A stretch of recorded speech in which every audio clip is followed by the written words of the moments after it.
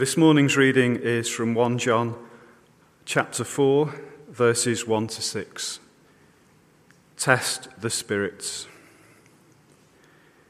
Dear friends, do not believe every spirit, but test the spirits to see whether they are from God, because many false prophets have gone out into the world. This is how you can recognize the Spirit of God. Every spirit that acknowledges that Jesus Christ has come in the flesh is from God. But every spirit that does not acknowledge Jesus is not from God. This is the spirit of the Antichrist, which you have heard is coming, and even now is already in the world. You, dear children, are from God and have overcome them, because the one who is in you is greater than the one who is in the world. They are from the world and therefore speak from the viewpoint of the world, and the world listens to them. We are from God, and whoever knows God listens to us, but whoever is not from God does not listen to us. This is how we recognize the spirit of truth and the spirit of falsehood. This is the word of the Lord. Thanks be to God. As we stand, let's pray.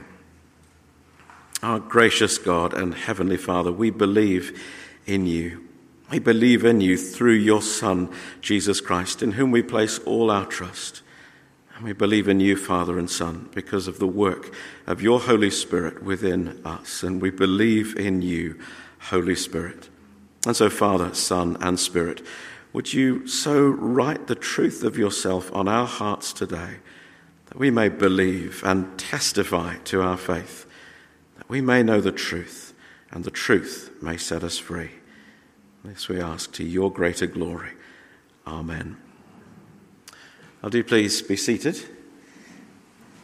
Welcome to you. If this is your first time at St. John's this morning, welcome to you. If you're joining us online as well, at home or later on catch-up, you've joined us when we're about a third or two-thirds of the way through a series in a letter by a man called John in the latter part of the New Testament. John was one of Jesus' 12 disciples. John saw and heard and touched Jesus, and then he wrote down in what we call his gospel what he saw and heard, so that as we believed what he saw and heard, so we might have life in Jesus' name. And then he wrote this letter that we've been studying to those who had already become believers in Jesus, to encourage them when all sorts of things had come into their common life in their church to unsettle them. They'd experienced division. They'd experienced opposition from those who once walked with them, but who now scoffed at their faith. They already felt themselves so small and powerless against the background of an unbelieving and confident world. And even within their own little congregation, some had risen up and gone away and tried to take others away with them. They were discouraged and they were disheartened. And John writes them this letter to assure them that if they're trusting Jesus and if they're loving one another and they're seeking humbly to obey the word of God, then they are real believers. Whatever they think about themselves, whatever others may think about them, whatever scorn the world may put in, John writes this as a letter of reassurance to embattled believers. So if you're joining us today, halfway through, two-thirds of the way through this series, I could encourage you to read the letter from the beginning. Perhaps go back and listen to some of the earlier sermons. And let God, if you're a Christian believer struggling, speak to your soul words of great strengthening and encouragement. And if you're not yet a Christian, well, listen in as well, because this is what it means to trust Jesus and to live out that faith in loving others and obeying the word of God. And we'd love you to join us on that journey of following Jesus yourselves. God is light, God is love. Those are the two great truths that undergird everything John says in this letter. And as we come to chapter 4 today, John speaks to us of testing. The trouble that has come to the church there is that people were rising up and trying to lead others away who were still talking about Jesus and about faith, and yet it wasn't the Jesus that John and the apostles had brought. It wasn't the Jesus who really was God in the flesh. It wasn't the Jesus who was the Saviour of the world. It was a different Jesus. And so John says, well, we need to test the spirits to make sure that the one we're following and what we're listening to is really that which God has given, the Son he has sent and the Spirit that he has poured out. Are we listening to the Holy Spirit and following the real Jesus? Test the spirits, he says. Test everything. I know testing can sound wearisome, and testing is a part of our everyday lives. And it's the same here. We have to, those of us who own cars, have our cars tested every year, don't we, to get their MOT certificate. And if you take your car to a friendly garage, as we do ours, they're really good at doing just the necessary work to get it through the test. And every now and again, just helping us with a little bit of advice. Did you know if there's a bit of protruding, rusty bodywork, it'll fail the MOT? Cover it with tank tape, our garage says, and then you'll get through. It's worked for 2 years now. I dare not peel off the tank tape. I'm not sure what will be left underneath in that particular part of the bodywork. Oh, we understand testing in the world of exams, don't we? And yet we also know that testing is tough. What will be how will the GCSEs that have been awarded to this summer, God willing, to my daughter and many of our children here, what will they mean, given that they never sat an exam? What will they mean for last summer's cohort and possibly next summer's as well of those public exams? What does testing mean in the coronavirus world? We have to test money as well. When I used to work in a shop, I would take the money that I was offered. By the way, which one of these do you think is genuine, right hand or left hand? That's enough of a view of that. Put your hand up if you think my left hand was holding the genuine note. Put your hand up if you think the right hand was holding the genuine note. Oh, you saw too quickly. Absolutely. There you go. There's a fake note. It's not real. Don't worry. No real money was hurt in the pursuit of this visual aid, but it looked, at a brief glimpse, as if it was genuine, but it wasn't. And so when I used to work in a shop, I would take a real note, I'm not tearing this one up, and you'd put it under the little machine, or you'd use a pen to check. And then, of course, you'd have those customers who always thought they were being so amusing when they tested the note you gave them in their change. After the first 100 times, it doesn't seem quite so amusing, but there we go. We have to test all sorts of things. We're familiar with testing cars, testing exams, testing money. Well, this test that John is talking about, testing the spirits, this really matters. You see, we test our cars because we want to get the insurance and we want to be responsible drivers and stay safe, but yet our destination is only the supermarket or maybe, if we're fortunate, the holiday destination. What John is talking about is the eternal destination of heaven or hell. It really matters that we're going in the right direction in, as it were, the spiritual equivalent of a roadworthy vehicle on this journey. All those exams, the GCSEs, the A-levels, the degrees, they equip us for the next stage of our learning and eventually for our job and, God willing, 30 or 40 years of productive labour. Well, these tests prepare us for knowing God and serving and loving Him in this world and preparing us for an eternity in His presence. These really matter. I'll think of the small matter of money. If I could have just printed a few thousand of these, then we'd be all right in the church finances. It doesn't work that way, does it? The banks don't tend to like it when it comes off the photocopier. But actually, what we're talking about in the gospel is true riches, eternal riches, not cash that we need to get through, whether it's in our common life or in our individual lives, but the richness of knowing God in His fullness, His grace and His truth, and being given an abundant gift that we can share with others. No, it really matters that we test what we're hearing and believing and sharing with others, because only the true gospel brings us into riches that endure into the age to come. So when John says, test the spirits, he says that this is a test that is both personally and as a congregation and to the ends of the earth for our mission, the most important test that you will ever conduct or be a part of. Because the destination is heaven, because the journey that we're on and the work we're given has eternal significance, and because the treasure of knowing the true and living God will bless us in this world and into the age to come. So don't trifle with truth. Don't think, well, it doesn't really matter what I listen to. As long as it's vaguely about God and about Jesus, that's probably enough. Now John says to this congregation who were being deceived by those who talked about God and Jesus and salvation, you need to attend carefully to what you're listening to. You need to test the spirits and make sure that the message you're listening to is really from God.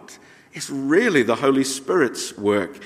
It's really about the Jesus who actually came to save us from our sins. Test the spirits, because only the authentic Jesus, only the true Word of God can bring you into that salvation, bring you into that community of people who is on their way to heaven. So test the spirits. What does John mean by testing the spirits? Well, he means that we must be careful how we listen. See there how in verse 1, if you've got the Bible open already, that's great. If you haven't, I would encourage you to have 1 John 4 open so that you can look at this. It would be an irony, in fact, if you didn't open this particular passage, because the prime application of John's word here is make sure that you're listening carefully to what someone like me says to you, that it really is authentic. If you're sitting here thinking, gosh, how long's the sermon going to be, and I can't be bothered opening the Bible, you've rather missed John's point in a fairly depressing way. So please listen to what John says and see if what I'm saying measures up. That's what he says. Test the spirits. And how do we test spirits? Well, spirits inwardly are given evidence outwardly by words. That's why he talks of testing the spirits and false prophets in the same sentence. The spirit within is what leads to the prophecy, the verbal testimony without. And so it's not some sort of making windows into men's souls, as Queen Elizabeth I told us we should not do, that John is speaking of. He's saying, no, just listen. Listen to the words that those who claim to be bringing you a message from God are speaking, and as you listen to their words and weigh them up, you will be able to test the spirit which is giving rise to those words. Test the spirits, that is, listen and discern whether there is true or false prophecy that you're attending to. And be clear, he says too, on the origin of the words that you're hearing. He draws this contrast a number of times in this passage. Test the spirits, he says, to see whether they are from God or from the world. Or again, this is how you recognize the Spirit of God and contrast that to the spirit of the Antichrist. Or again, in verse 6, the spirit of truth and the spirit of falsehood. There is a clear dividing line. This is binary. And in a world which doesn't like things to be binary, we need to recognize that spiritual truth is. It is either from God or the world. It is either the Spirit of God or the spirit of the Antichrist, that is, the evil one himself. It is either the spirit of truth or the spirit of falsehood. John says, make up your mind, listen to what you're hearing, and that will enable you to discern its origin. Is it from God? Is it animated by the Holy Spirit? Is it true? Or is it from that which is currently popular in the watching, unbelieving world? That which has its spiritual origin, not in heaven, but in hell, at the abode of the Antichrist? Is it lies? For he loves lies. He's the father of lies. Well, you must make up your own minds, John says. Test the spirits, listen, and determine the origin of where these messages come. And when he says, dear friends, at the beginning of verse 1, he does mean that in the plural. In fact, the last time I preached on this, and you can listen to that if you want to, it was 12 years ago. It's on our church website. I applied this very much in terms of a personal weighing up of what we hear. And I don't think that's wrong. In fact, it's absolutely essential that every one of us individually has an open Bible, open ears, and listens discerningly. Is what I'm listening to true or false from God or the Antichrist? But John is writing to a church community. And he says, dear friends, test the spirits. And actually what he's saying here is that there is a corporate sense in which, as the local church, we should be listening together to that which purports to be from God. We need one another's help. In fact, one of you I was corresponding with this week over a sermon we'd both listened to in another place, and it was so helpful having the insights from that brother who corrected my wrong interpretation of the word that I'd heard being preached. And it was together, as we reflected on it and shared our thoughts on it together, that we were able to come to a better understanding of that which we had been listening to. God places us in local churches. John was writing to just such a one of a network, almost certainly, in modern-day Turkey, the ancient Asia Minor, or the 7 churches that are named in the beginning of the book of Revelation. It's almost certainly this is one of those that John is writing to here. So test the spirits. Come together in your small groups. Talk together after hearing a Sunday sermon and discern what is of God in what we've just heard together. 500 years ago, we had the Reformation across Europe, and that rebirthed the right of individual judgment. Sometimes Catholics criticize Protestants by saying, well, you rejected the Pope, but now you've all become popes. And there are endless divisions among you. And just as we rightly regained the right to test the spirits individually, so in a sense we also lost that important corporate sense in which the people of God test together that which claims to come from him. We need each other in the local church if we are to rightly hear the word of God. So that's enough by way of introduction. John says then as he comes on, and there are 2 of them, these are the 2 tests by which you can identify if that which you hear is truly from God, of the Spirit, and is true. And more than that, he says here in verse 2, this is how you can recognize the Spirit of God more literally. This is how you can know the Spirit of God. What an awesome promise. We can know the Holy Spirit. We can know the Father. We can know the Son. Here John says we can know the Spirit as well. And we know the Spirit as we receive from God that which is truly his word. So, what are the 2 tests that John gives us as we come to test that which we hear to discern whether it is from God? The first one is what we might call the test of content. And it's specifically around which Jesus is being preached. Which Jesus is being preached. Every spirit, he says, that acknowledges that Jesus Christ has come in the flesh is from God, but every spirit that does not acknowledge Jesus is not from God. This is the spirit of the Antichrist, which you have heard is coming, and even now is already in the world. These false teachers who were plaguing John's congregations were preaching Jesus, but they weren't preaching that Jesus was the Christ, that is the King, come down from God, and that once he had become God incarnate, he remained so as he went back to heaven in the ascension, and is still today the man who is God at the right hand of the Father, interceding for us, even at this very moment in heaven. Instead, they said something like, well, Jesus is the greatest expression of who God is ever to have walked on the earth. We've never had teaching like his. I've never seen love like his. I've never seen a cross like that where he died. And so far we're saying, well, that sounds good. But then they would go on to say, but he was only, as it were, appearing to be God with us. The Spirit of Christ descended on him, but then departed again. And then he died, just as a normal man. And the Spirit of Christ returned to heaven. They were very ambivalent about whether there was a real resurrection, because the body did not matter to them too much. Well, it matters to Jesus. He inhabited a human body. God came in the flesh, John says. There's no escaping from this. There's no pretense or appearance. It was one of the early heresies. It was literally the appearance of God in Jesus. Not at all. He is God in the flesh. Emmanuel, God with us. Literally the with us God is who we worship. Fully God and fully man.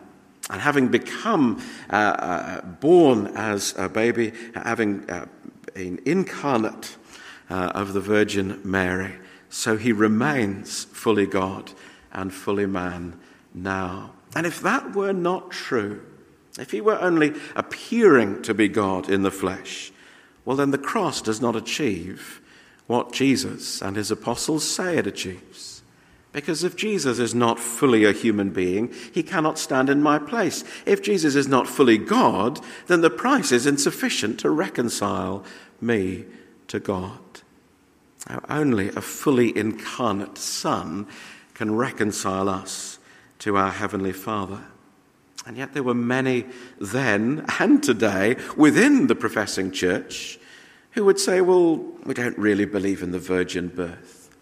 A group of clerics some years ago even published a book, all of them ordained ministers of the Church of England, called The Myth of God Incarnate. How extraordinary. Have they not read 1 John? Well, they were doing the work of the Antichrist.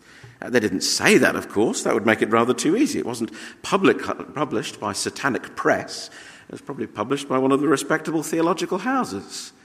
You see, these tests aren't always easy, because the people we need to test are those who wear these and stand in these. But we need to do the testing.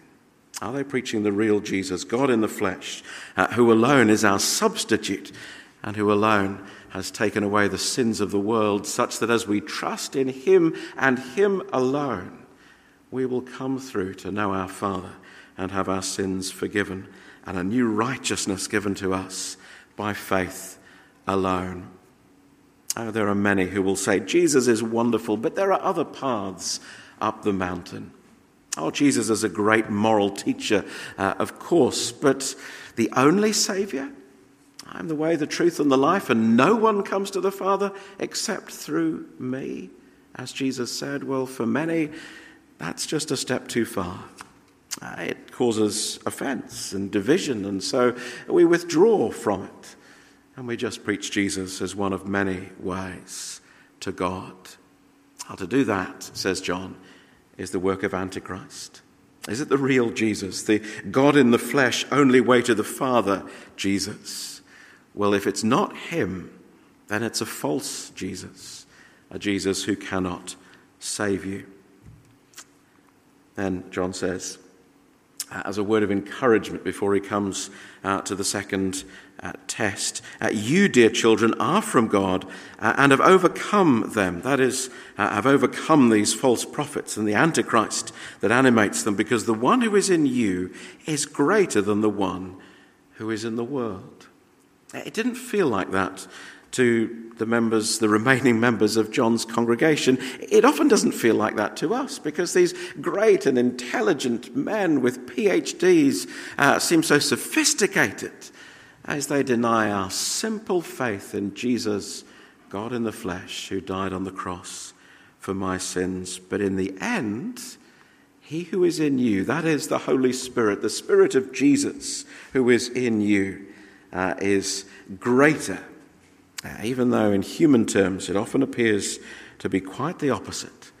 And he will sustain you in your simple faith in Jesus all the way to the end, no matter what the great ones may say.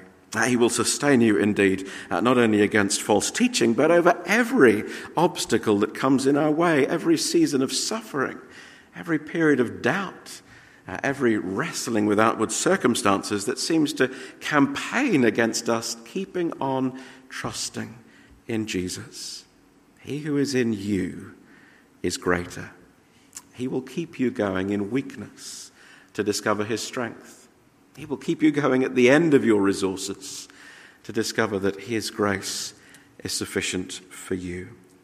That was very much the testimony, wasn't it, of our dear sister Alison, who we sent home to be with the Lord. My grace is sufficient for you. My power is made perfect in weakness. That was Paul's words, but John here is saying the same thing. You are from God if you've trusted in this Jesus, and the one who is in you is greater, and he will sustain you, because in the end he will prove his victory. So what is the faith we need? Well, just one final observation from verse 2 and verse 3. This word acknowledges, every spirit that acknowledges Jesus is the same word actually as confess. Every spirit that confesses Jesus is from God. That's the same word that John used earlier in the letter when he said we must confess our sins. So John is talking about real faith here. You know that situation in your family, if you've got children, when one of your children has transgressed against the other and you line them up next to each other and you say sorry to your brother because you walloped him and now he's crying, and out comes from pursed lips and with inflamed eyes, I'm sorry. Don't really mean it, do they, at that point? They've said the words, but that's not a real confession. Well, so it is here. The one who is in us enables us to make the good confession, a heartfelt confession of our sins, chapter 1, but here of our faith.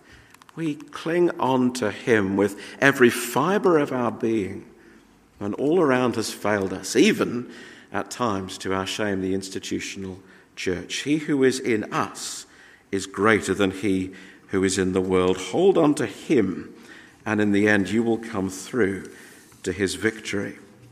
Well, finally, the second test is the origin. Which word is being proclaimed and relied on? Verse 5, they are from the world, and therefore speak from the viewpoint of the world, and the world listens to them. Notice the language of verbal communication. The world speaks, and the world listens. And then the contrast in verse 6, we are from God, and whoever knows God listens to us, but whoever is not from God does not listen to us. It's all about words. Whose words do you trust? And we, as John, live in a world where there are many powerful, strident voices that would deny our faith and ridicule our Jesus and tell us that we are madmen for believing this ancient, crippled, declining religion of Christianity. Now, the world's voices are insistent and they are powerful, and there will always be. In fact, the stronger the opposition from the world and the greater the speed of the decline of the visible church, the more people will pop up who try to straddle the two and hold together light and darkness, God and the Antichrist, and say, we can have God and Jesus and heaven, but we can also have, because we think that will make us more popular and relevant, the world's values and the world's culture and the world's morality. Let's have them all together, and then maybe the church will survive.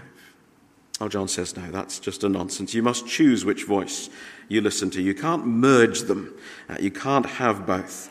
And those who speak from the viewpoint of the world will find a ready audience, and there will be much BBC religion devoted to such endeavours.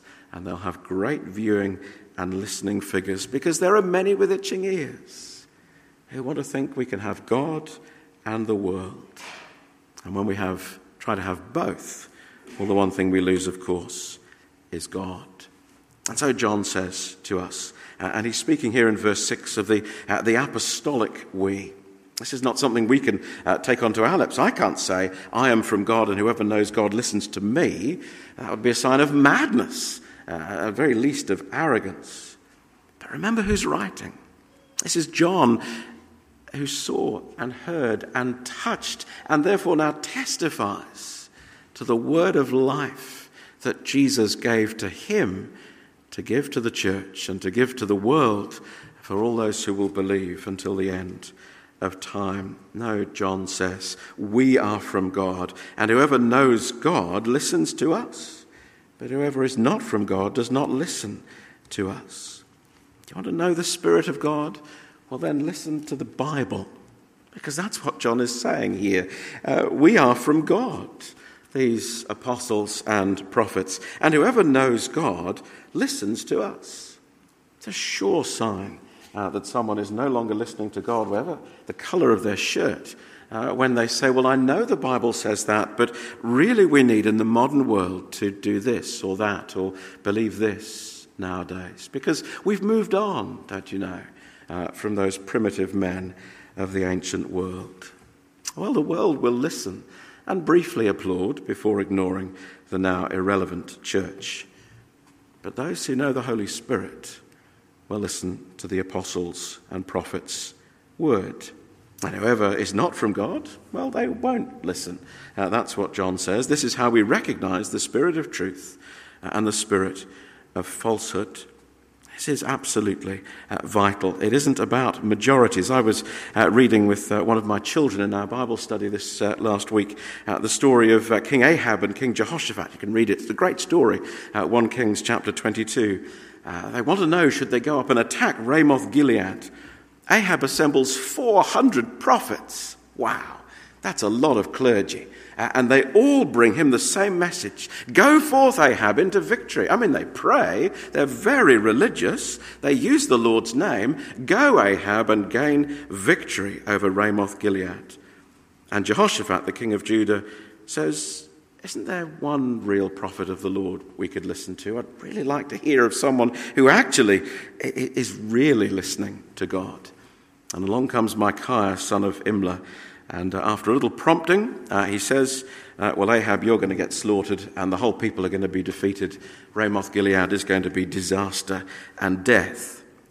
Well, it doesn't go well for Micaiah initially. He gets locked up because they listen to the 400.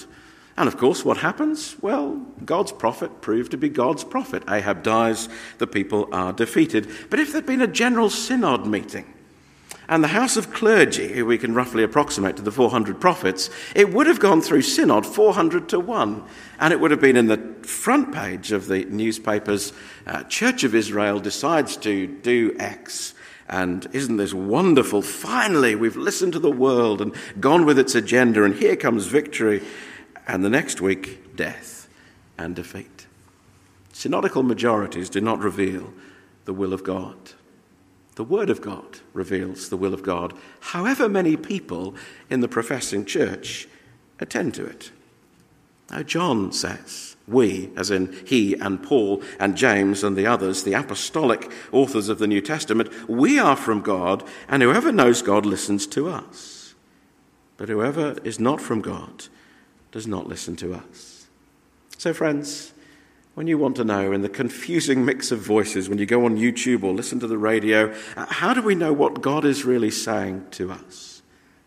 Test the spirits. Listen carefully. And these are the two tests.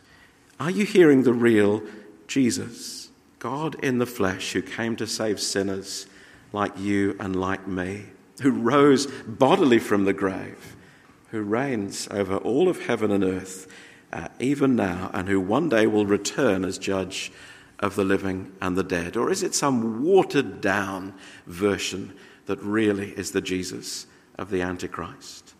And whose voice are you listening to? The voice of a religious majority or the voice of the prophets and apostles of God?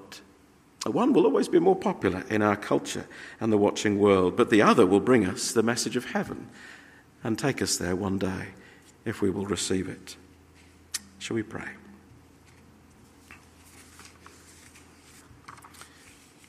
Lord Jesus, we're about to sing, we have a gospel to proclaim, and we thank you that that is wonderfully true. That you are your Father's Son, that you even now are reigning and at his right hand and interceding for us. And Lord, as we falter in faith, as we go through our dark valleys, as we hear so many persuasive voices that tell us we can have you and what our sinful hearts desire, please may we know the reality of this promise, that he who is in us is greater than he who is in the world. And so would you keep our eyes fixed on you, Lord Jesus, trusting you with every fibre of our being, confessing from our hearts that you are our Lord and you are our Saviour. And Lord Jesus, we pray for the church. We pray for our own church. We pray for the church in this land, that we would be faithful to the written word of God. Not so that we might be worshippers of a book, but so that we might know the Spirit, that we might hold fast to your word to us, that alone brings us life in all its fullness. Oh Lord Jesus, glorify yourself amongst us, in our hearts, in this church, we pray. Give us real faith, real love, real devotion. This we ask to your Father's glory.